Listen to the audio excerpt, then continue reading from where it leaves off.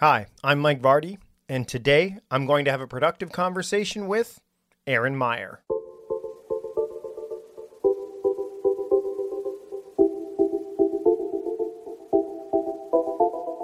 Okay, so you have to love how I flipped that around in terms of the intro. You see, as part of the shift, not every single episode will have the guest introduce themselves off the top because several episodes were recorded months ago before the rebranding was underway. So occasionally you'll hear me off the top kind of, twisting things around in the intro. And, that's because, when you're doing reinvention and you're, changing things up, there really are no rules, so you have to kind of make them up. And speaking of rules, Erin Meyer is the author of No Rules. She worked on this book with Reed Hastings, of course, who you may know from a little thing called Netflix. Erin is also the author of The Culture Map, Breaking Through the Invisible Boundaries of Global Business. She's a professor at INSEAD, one of the world's leading international business schools, and her work has appeared in Harvard Business Review, the New York Times, and Forbes.com. In 2019, Erin was selected by the Thinkers 50 as one of the 50 most influential business thinkers in the world. She received an MBA from INSEAD in 2004, and she currently lives in Paris, France, which is where she reached out to me, and vice versa, for this productive conversation today. By the way, in 1994-95, she also served in the Peace Corps as a volunteer teacher in Southern Africa. You can learn more by visiting erinmeyer.com, but I also think you can learn a lot more through this productive conversation I'm about to have with Erin Meyer. Enjoy.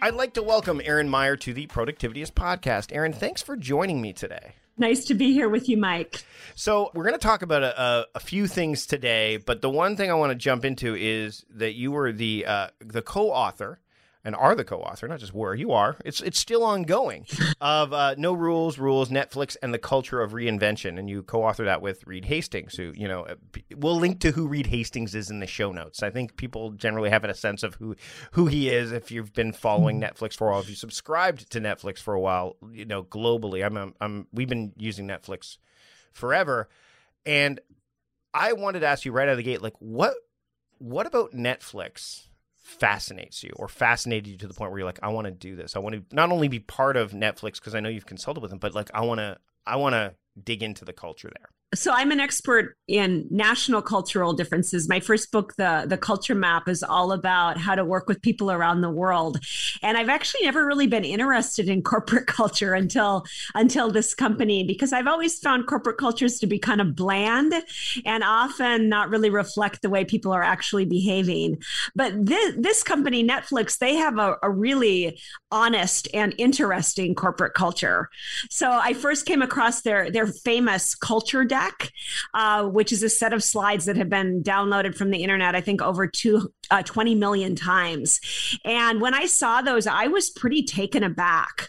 So there is one slide in the deck that says, at Netflix, adequate performance gets a generous severance. And, that kind of shocked me because I'm a professor at a business school and we'd been studying all about psychological safety.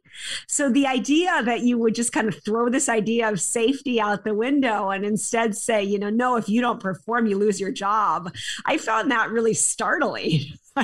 There were other things also with that culture deck. Like it says things like, at Netflix, the vacation policy is take some. Or at Netflix, the expense policy is act in Netflix's best interest. And I thought those things sounded interesting, but I couldn't figure out how a real company could operate with thousands of employees and having those kind of really loose rules. So that's why I became interested in studying this company and figuring out how it was actually working. Well, and it's interesting because as you mentioned those rules, there's that blanket statement, vacation, take some. And obviously at first blush, people are like, wait, what? So as you dug in, and I know you go into this in the book, it gets into this, but most people, when they look at that, they're like, okay, I don't know what to do here. How does that get kind of integrated and understood throughout, as someone goes through the journey at Netflix? Because there's one of the comparisons I kind of understood from Netflix is it's not a family. The company is not a family. It's more like a sports franchise, right? You know, like as a fan of football, eventually the players that are the best, they're not there forever, right? You know, they end up getting traded, or they end up retiring, or they end up getting cut.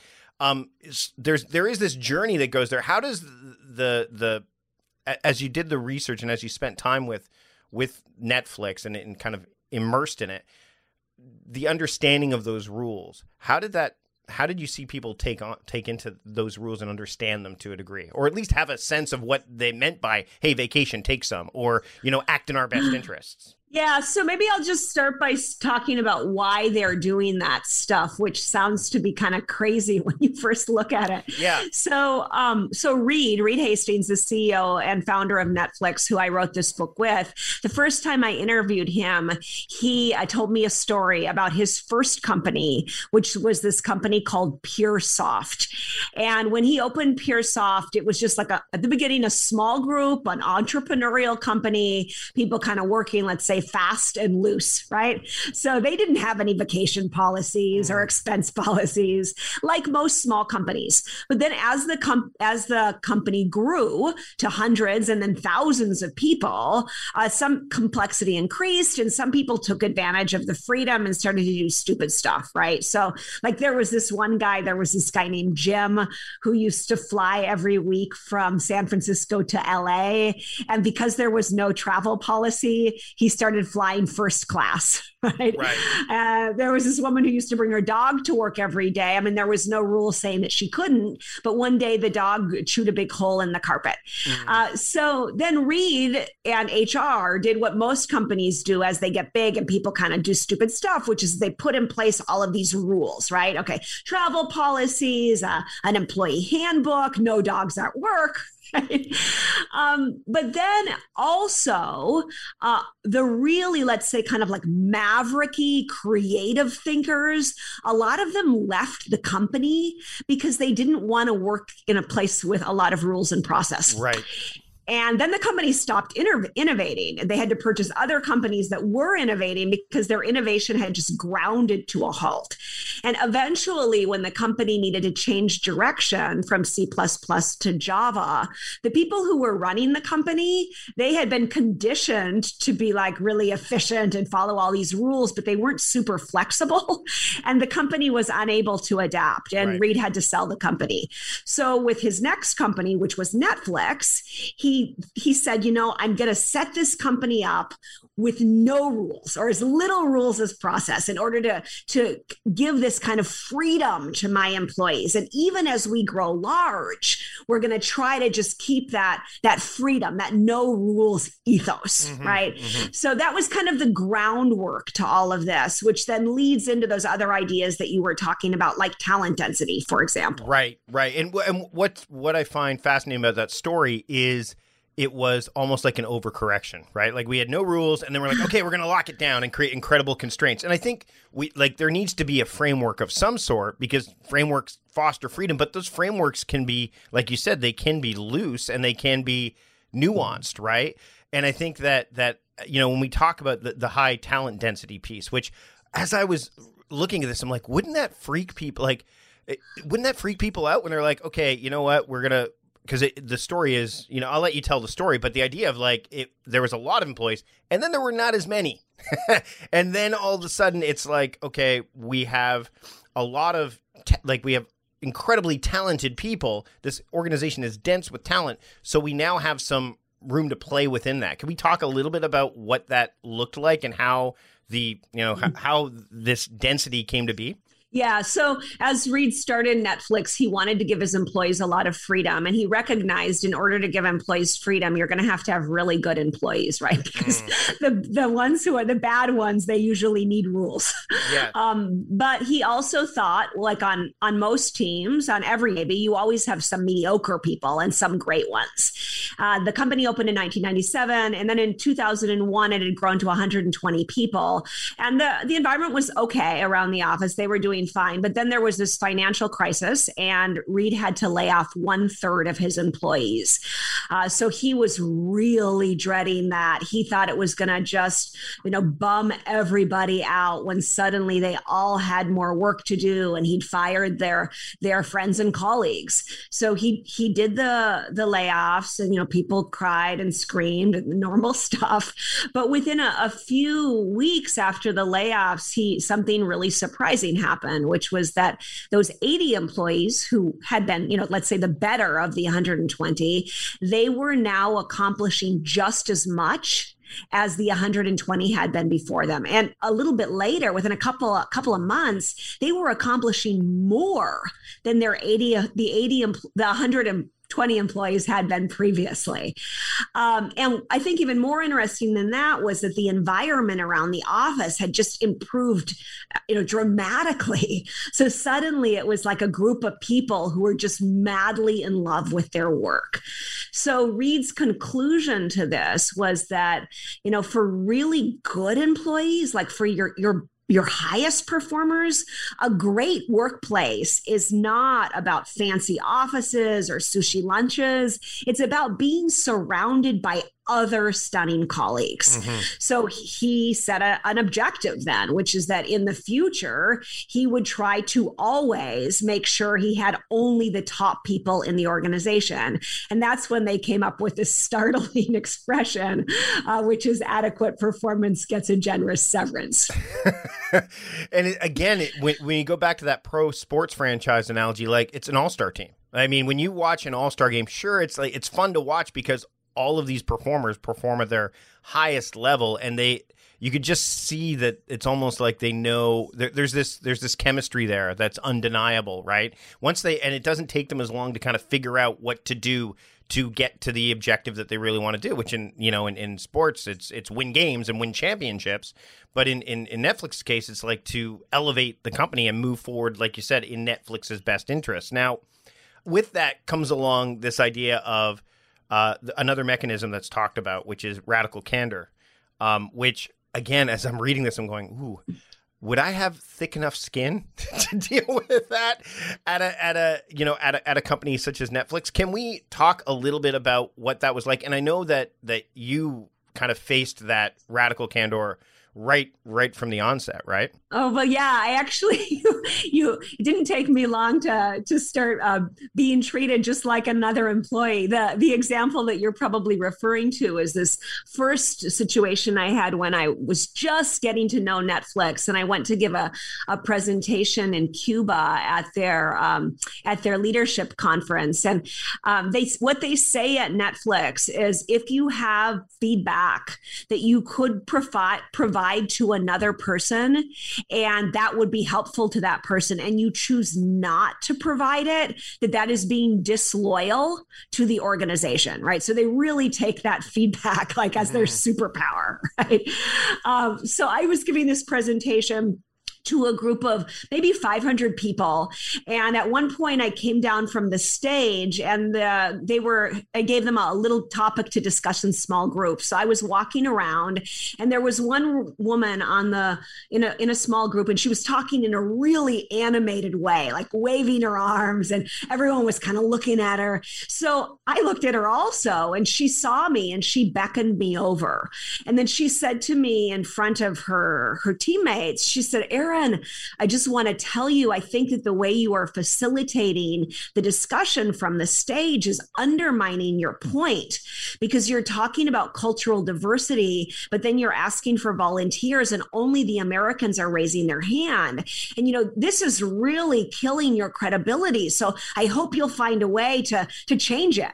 And I thought, I was stunned. Never before had someone given me like criticism right in the middle of a keynote in front of their team members. But I got over it quick, right? And I was like, oh my gosh, she's right. I have 3 minutes before I get back on stage.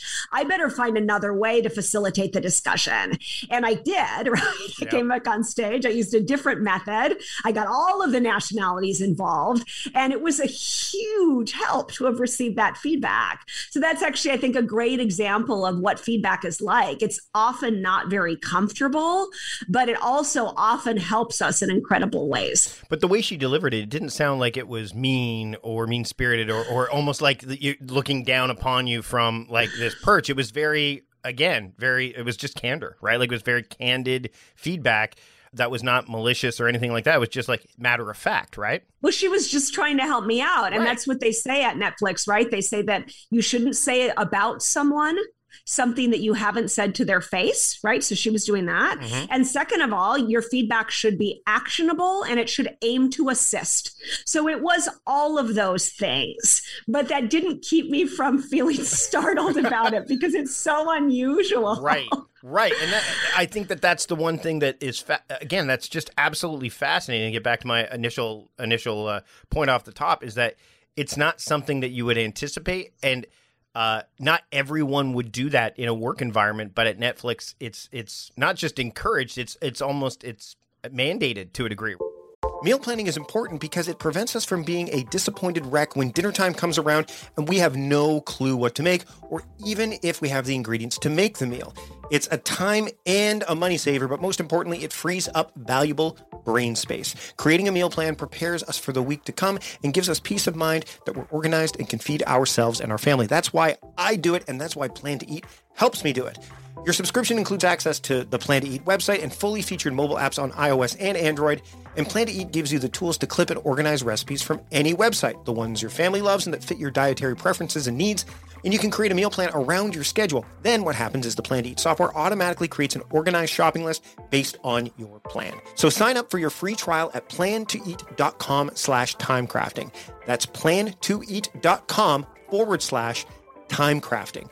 The coupon will be automatically applied to your account and can be used when you're ready to subscribe. It's valid for new customers only. Give Plan to Eat a try today. Shopping for new clothes can be time-consuming, tedious, and expensive. Fortunately, Stitch Fix makes it easy to find the clothes you love. Stitch Fix offers clothing hand-selected by expert stylists for your unique style, size, and budget. Every piece is chosen for your fit and your life, and it's the easy solution to finding what makes you look and feel your best. Try on pieces at home before you buy. Keep your favorites and send back the rest. That's exactly what Vanessa did. Stitch Fix also has free shipping, easy returns and exchanges, and a prepaid return envelope is included. There's no subscription required either. Try Stitch Fix once or set up automatic deliveries. You'll pay just a $20 styling fee for each box, which gets credited toward pieces you keep. And there are no hidden fees ever.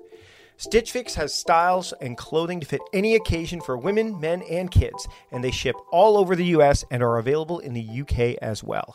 Get started today at stitchfix.com/timecrafting, and you'll get 25% off when you keep everything in your fix. That's stitchfix.com/timecrafting for 25% off when you keep everything in your fix.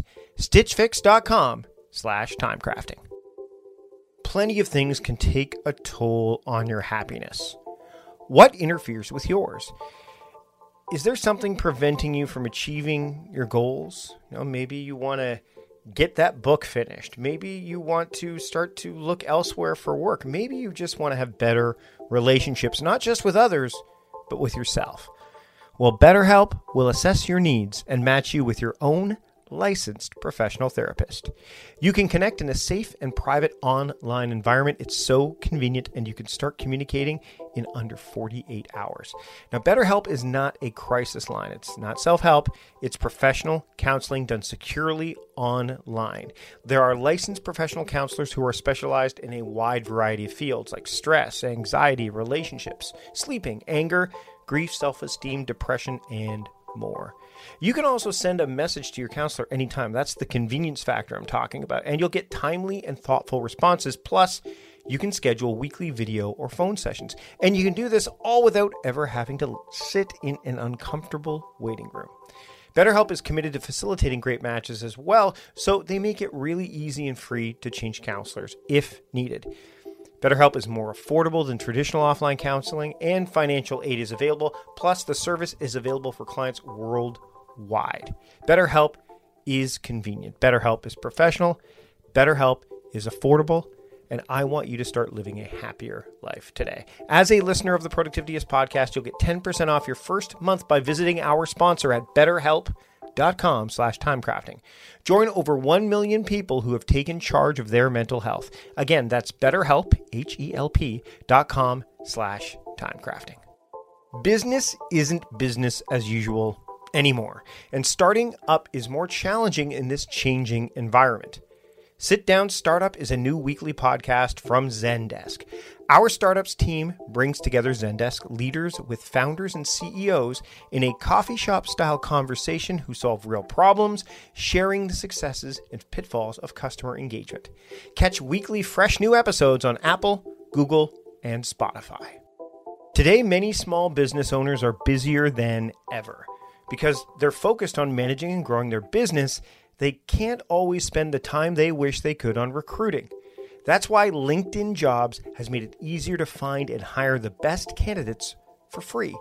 I have to say that by going through LinkedIn Jobs to kind of vet candidates for the work that I need in my own business, being in a familiar environment is incredibly powerful. Plus, the pool of talent was really incredible. And you can get started by posting your job for free to reach LinkedIn's network of 740 million professionals. That's one big hiring pool. Plus, you can fill out targeted screening questions to get your role in front of the most qualified candidates with the experience, skills, and motivation you need. Then it's easy to filter and prioritize the top candidates you'd like to interview. LinkedIn Jobs will help you hire the right person for your role. Did you know every week nearly 40 million job seekers visit LinkedIn? Post your first job for free at linkedin.com/timecrafting. That's linkedin.com/timecrafting to post your first job for free. Terms and conditions apply. That's linkedin.com/timecrafting and post your first job for free today. Again, with the regard to radical candor, the idea of no rules, but there are some rules, like you mentioned, around candor. So there is a framing around it. But again, it's very personal. Like like productivity, which I've talked about many times before. It's subjective. Productivity is very subjective, but the goal is to get to the objective, which the team is trying to accomplish. How someone relates to you and how someone is going to communicate with you is going to be different person to person. But when you've got those, and again, there's those 4 rules, right, which you mentioned, like helping, actionable feedback. You should appreciate the effort, and the fact that someone's giving it to you, right? And then also thinking carefully about whether or not you're going to accept it, which you did, those kind of things. Everyone's going to deliver it differently, but with those 4 rules in mind, the objective can be realized. Like the goal of what Netflix is trying to accomplish can be realized. That's right. But I do think it's quite interesting because I know a lot of companies in the past year or two have been talking a lot about trying to develop cultures of candor, and the idea of getting more feedback out there is really, I think, hip right now. But I haven't found many companies that have actually managed to do it the way that Netflix has. And I often talk about our brains when you're thinking about feedback, because your brain has a dilemma when it comes to giving feedback. So your frontal cortex, right? That's the logical part of your brain. That part of your brain understands the benefit of feedback and usually wants more of it. So there's actually one really comprehensive study that showed that 72% of employees wish that they would get more feedback and think it would help them. So that's great. But the problem is your amygdala. Right. Yeah. That old amygdala. And so the amygdala, that's the fear center of your brain. It's the most primitive part of your brain. And that part of your brain is quite worried about finding safety in numbers. So when it has any kind of sense that you might get rejected from the group, which of course, in ancient times could have led to death, right? Yep. When it has any sense of that rejection might be coming, it sends off alarms.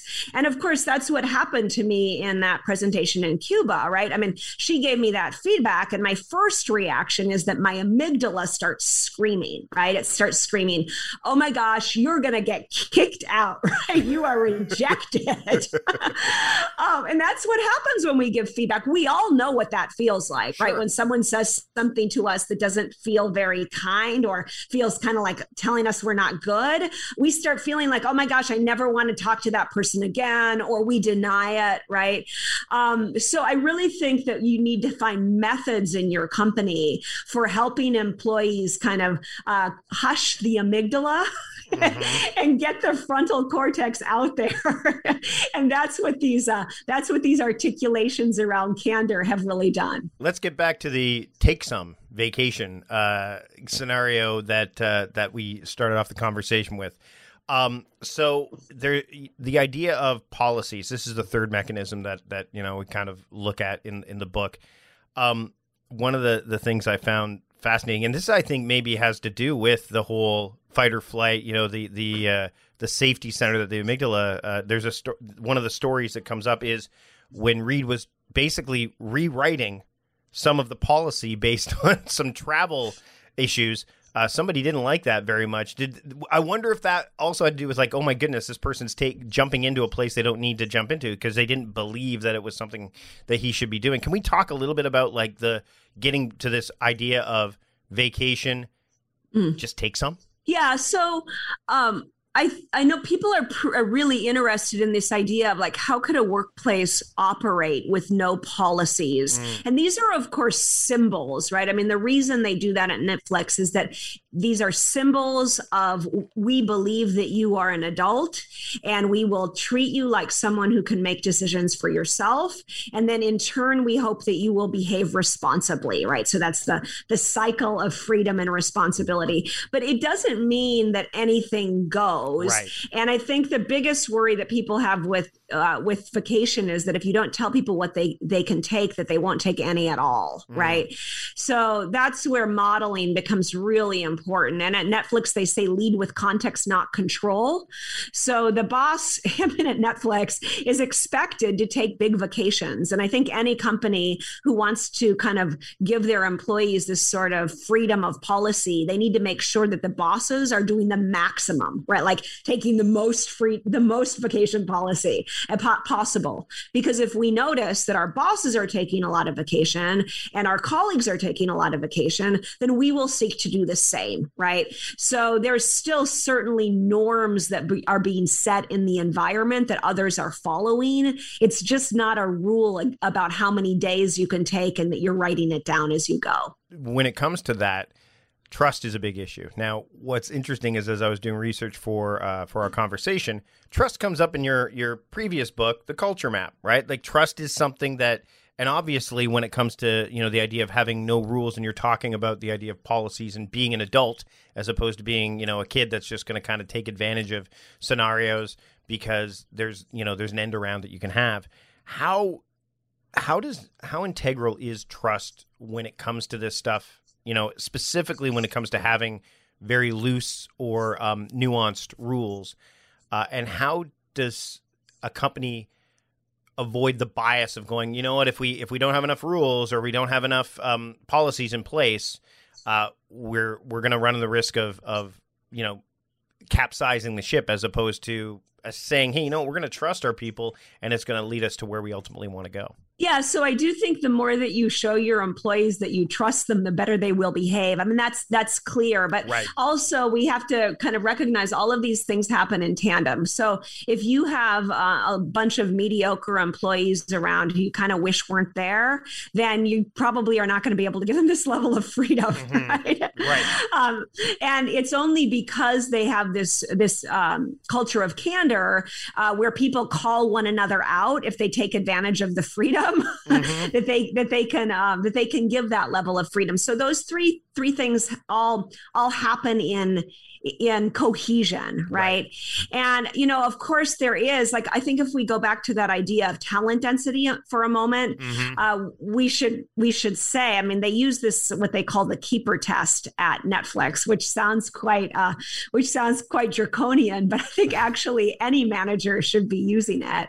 And the system is that each manager should imagine every, maybe 6 months or every year that each employee on her team is coming into her office and saying, you know what, boss, I've got another job. I'm leaving the company, right? Mm-hmm. And then the question is, how would you feel if that person told you they were leaving? I mean, would you be devastated? Would you say, no, Lisa, don't leave, right? Would you do anything you could to keep Lisa on the team? I mean, if so, then that means that Lisa is the right person for that job, and that you can give her any freedom that is appropriate, and she's going to use it well. Mm-hmm. Would you feel relieved? Would you think, oh my gosh, good, now I don't have to deal with that problem? or maybe even excited, like about who you could get in that position? And if so, then that's clearly not the right person for that job. And you need to think, have I given that person enough feedback? And if so, then I need to find a way to move them out to find a better replacement for the job. So I do think it's really critical to think you can only take away these policies and give your employees, so much kind of like freedom to decide for themselves once you've really got the right people on the team. Can we circle back to the leadership with context versus leadership with control? Because, I mean, one of the things that, especially with trust, and when you've got that high density talent, it leads to the capability of being able to give them obviously more trust. But I know that as I went through the book, the idea of dispersing decision making is one of the things that you can do, and the results can be, incredible because of that. Can we dive into that a little bit?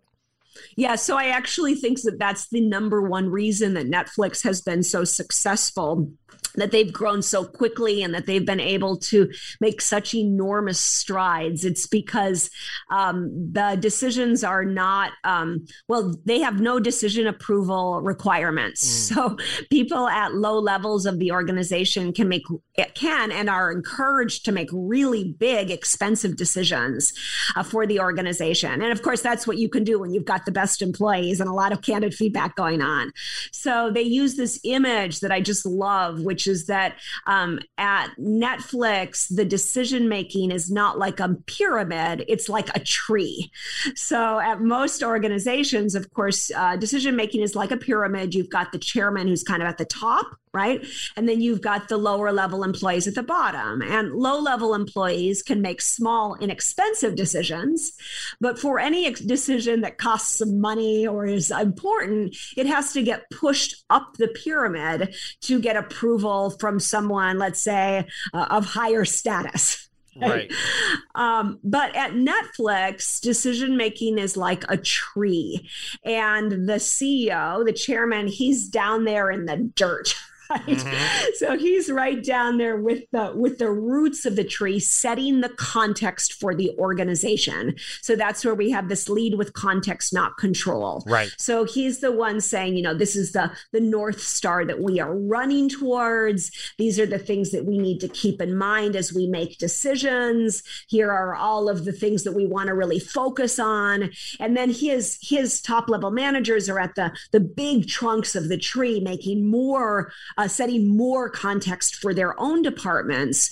But the lower level managers are the ones out there on the top branches who are making the multi-million-dollar decisions for Netflix. And, the thing, of course, is that with a pyramid, you can only grow so fast, right? Because you've got a bottleneck at the top. Yep. But with a tree, you can grow at any level that you're ready to, at any level that your employees are ready to, and of course that you're financially up for. So that's the image that goes with this. Before we wrap up, Erin, I generally end most of my conversations with people about a simple action that they can take. And as you've listened to this conversation, you the listener right now, the idea of what Netflix has put in place, the idea of high density talent, radical candor, and then of course the removal of policies that kind of bottleneck things, and we kind of touched on that, especially near the last little point you made, which I think is, that's like you said, revolutionary. When people start thinking about things in not a hierarchical context of this idea of a pyramid, but more of a tree, like the foundational stuff, which I think is phenomenal. if someone's walking away from our conversation right now and they're like, you know what, I want to bring this to my company, or they're running their company, like, you know what, I need to make this happen because obviously Netflix is a successful model. And, you know, as Austin Kleon says, steal like an artist. I'm going to steal these and do it myself. What's one simple action that they can do right now that's going to help them start down that path of building an organization that has a similar kind of structure that Netflix does? Yeah, so that's the most important question, because we wrote this book not as a history of Netflix or a, wow, look at that crazy company, but I really wanted to give, clear lessons to anybody who was leading a team or a company and wanted to kind of figure out how to get more innovation and more flexibility in their organization. And even if you're opening up a company, that's one way you might do this, but you also might be working for a big company and just have a small group of employees who are working for you. There's lots of things you can do step by step. So just keep in mind, right? The model is, first, I take one step to increase talent density on my team. Talent density means I have less employees who have more talent, right? So maybe I hire less people, but I pay them more, for example, right? Or I do the keeper test, right? Whatever it is, one step. Okay.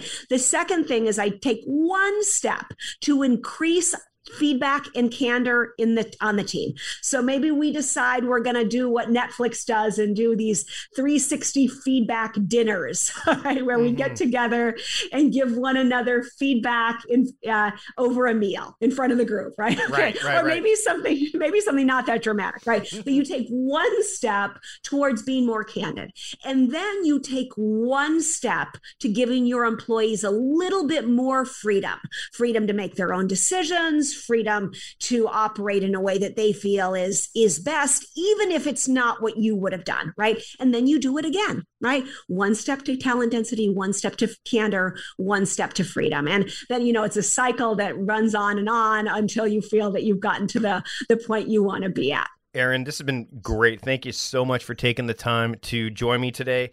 The book is No Rules, and you can pick it up. Obviously, we'll link to it in the show notes, so go ahead and pick it up through the show notes.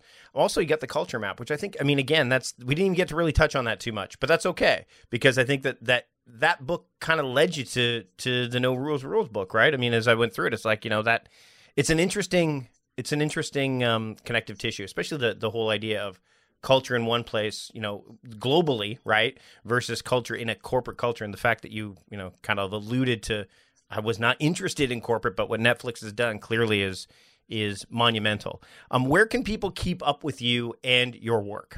Yep. So please join me on my website, which is erinmeyer.com, or join me on LinkedIn, where I post frequently both about national culture and corporate culture. Erin, thanks so much for joining me today on the Productivityist podcast. Thanks, Mike. It was a pleasure to be here with you. Thanks so much for taking the time to listen to this episode of A Productive Conversation with Mike Vardy.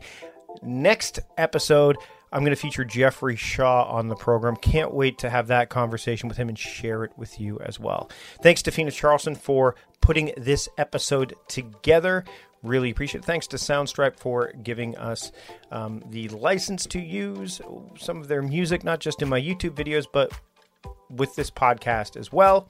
And thanks to the rest of my team for helping put together things like show notes, audiograms, and all that stuff. This Productive Conversation podcast does not get put together by me alone, not by any stretch of the imagination. And having a team allows me to do things like check ratings and reviews of the podcast. So if you want to leave a rating or review, rest assured I will see it. So whether you're listening to this in Apple Podcasts, Spotify, or wherever you're listening, leave a rating and review. That way I can check out and see what we can do to make the show better. And if you are a first-time listener to the show, welcome. Now hit that subscribe button. Make sure you don't miss a single episode, and can also find the archived episodes of over 379 at this point episodes. You'll be able to find those far easier as a subscriber. So subscribe to the podcast right now, wherever you are listening to this episode. That's it for this week. Thanks so much for taking the time to join me. Until next time, this is Mike Vardy, the host of A Productive Conversation, reminding you to stop doing productive and start being productive. See you later.